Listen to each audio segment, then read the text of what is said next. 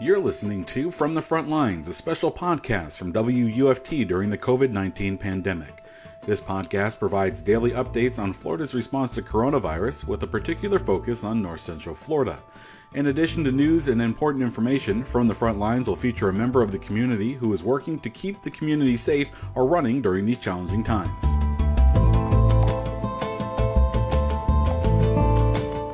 Hello, I'm your host Ryan Vasquez, and this is From the Front Lines. Here are the most recent COVID-19 numbers from around the state.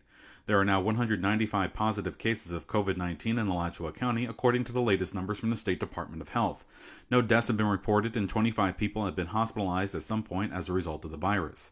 Positive case numbers in the North Central Florida region include 168 in Clay County, 104 in Marion County, and 75 in Citrus County. Statewide, there are 21,628 positive cases of the coronavirus and a reported 571 deaths. Alachua County Commissioners today saw no need to make any changes for now in the county's emergency order on coronavirus. County Health Department Administrator Paul Myers told commissioners the number of hospitalizations for COVID-19 locally remain low, but he said his department is concerned about what's going on in surrounding areas, especially places like the Villages, which has a much older and therefore much more susceptible population. If the Villages starts to see a significant uptick in cases, then that's going to put a strain on our system. Myers said the latest numbers show Alachua County ranks 17th in the number of confirmed COVID cases in the state. Gainesville Regional Airport is slated to get $3.1 million in federal aid in response to the COVID-19 pandemic. U.S. Secretary of Transportation Elaine Chao announced the U.S. Department of Transportation's Federal Aviation Administration will award $896 million in airport aid. The money will be distributed to 100 airports in Florida to help respond to the COVID-19 public health emergency. More than half of the aid will go to three of the state's largest and busiest airports: Miami International, Orlando International, and Fort Lauderdale Hollywood International. When the U.S. Small Business Administration opened up its paycheck protection, only certain banks could accept applications. That's because they needed to be an approved SBA lender. Now, CEO and president of the Florida Bankers Association, Alex Sanchez, says nearly all banks in Florida are approved. He's urging small businesses to sign up as soon as they can. If you are eligible to apply for a Small Business Administration PPP loan, please do so today. Don't wait. Do it now. The Paycheck Protection Program, often abbreviated to PPP, is meant to give money to business owners so they can pay their employees instead of laying them off. Attorney General Ashley Moody announced 65 subpoenas have been issued in investigations into price gouging on high-demand items amid the COVID-19 pandemic. No details were available about the locations of the investigations. Moody says the information was largely based on hundreds of tips provided by consumers.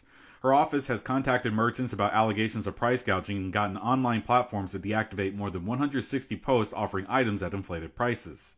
In most cases, people and businesses are working with our offices and trying to remedy the situation. But as you know, we've already issued numerous subpoenas. We will continue to do so that we can further our investigations.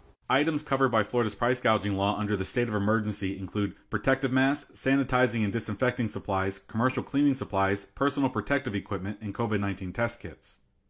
The Florida Department of Children and Families announced the state will pilot a program for Supplemental Nutrition Assistance Program recipients to purchase groceries online with the use of an EBT card. SNAP participants are automatically eligible to participate in this program and do not need to apply.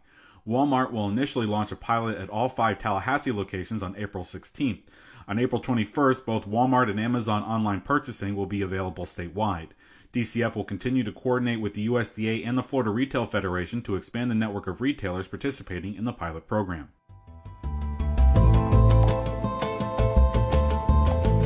The fast spread of the COVID-19 pandemic has been met with a shortage of medical supplies. Items like hand sanitizer, disinfecting wipes, and medical-grade masks are in short supply, even for those who need it most on the front lines. WUFT's Daniela Mora spoke with Thomas Reed, CEO of Altavian, a company that manufactures drones, on how they made an important shift to combat supply shortages. If we could just start off with you telling me a little bit about what you all do at Altavian and what you all are doing to help out with the pandemic response. Right. So Altavian was founded 9 years ago, roughly, and we started by making a drone that was specialized in doing geospatial surveys and mapping for the Army Corps of Engineers. And our primary focus was to develop a fully integrated system that provided an end user product to the customer. And out of that,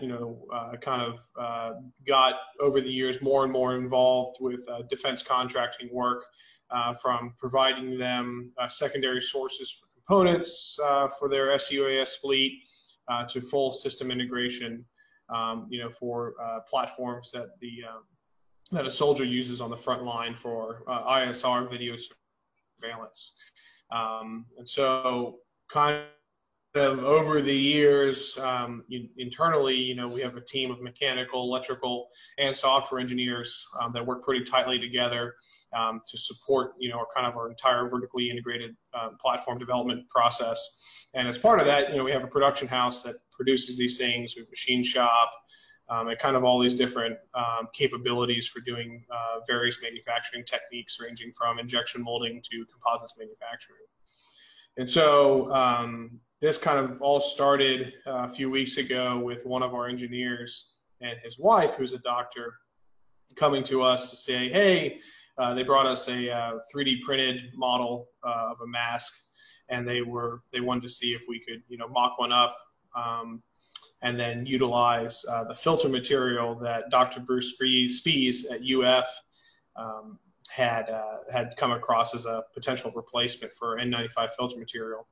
And we were like, yeah, sure. And so one thing led to another, and in working with the local hospital group, we started getting kind of iterative design changes relatively quickly from them in terms of improvements and changes that they would like to have, and then got heavily involved with the group at UF, kind of making the same effort. And we were identified as the lead contributor for this project. I would say roughly over a week and a half time span, we kind of fell upon a final design that we can now scale and release, out into the medical professionals in the field. And what goes into that transition? Was it a difficult transition to go from the work that you all do normally, which is largely about drones, to manufacturing masks? Was there an adjustment that you had to make? It's kind of twofold, right? You have the engineering design side, and then you have the production side.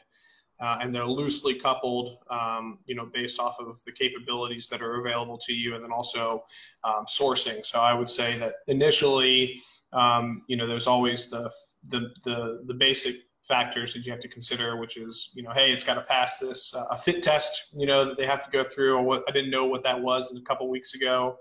And a couple other, personal preferences in terms of how it should be, how they put the mask on. I didn't realize how standard that was. And then ultimately kind of turned into, so what, with all the other supply shortages that are currently existing, in the global market, what do the hospitals have on hand that we can, integrate into the design to make this thing very easy for the hospital to support, and not necessarily be so dependent upon a third-party vendor to supply them with. That's why the high load material is so important. The straps that we utilize all kind of based around aspects that are readily available components at any medical facility. And then ultimately kind of that transitioned into, in terms of volume from the production side is, just kind of going through the normal rigmarole of going to an injection molded solution, and, what that takes to actually get there. And, you can kind of scale from 100 per day to going thousands and thousands per day with that kind of production process. And how many masks have you all manufactured so far, and where are they going? So we have shipped to date roughly 400 masks, and they are going kind of all over the place. We've shipped some up to Massachusetts, I believe. We've shipped some to Texas. We've shipped a number to the local community here, nursing homes and other institutions like that were in a high need and simply didn't have anything available to them. That's kind of what our primary focus has been thus far. And how long are you all prepared to keep on doing this? So that's a great question. We have a limited production staff, for the type of work that we do. We got to keep, focused on the normal operations, I would say. I think our focus will be is on refining the sourcing of the materials to where it decreases the workload. So we're committed to this long term, as long as there's a need there, and that the nonprofit that's been set up is able to fund the materials, right? The manpower to do the operation will be there. And so that's where our focus has been, is decreasing the manpower as much as possible. So you can, with the resources we do have available, we can easily meet the demand of tens of thousands per day. That's all I had. Is there anything else you would like to add? The only thing, I'd like to add is, we're kind of very thankful to the medical professionals out there. And that, if anybody out there is interested in donating to the nonprofit, the website is maskrally.org. And, our objective is $50,000, and, anything will help towards this cause.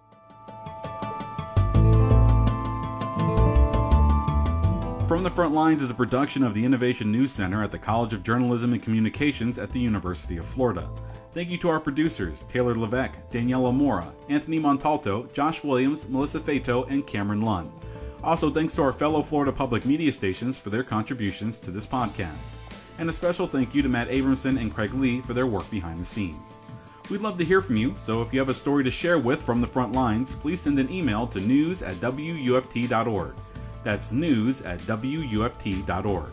Join us tomorrow for another edition of From the Front Lines. I'm your host, Ryan Vasquez, and of course, thanks for listening.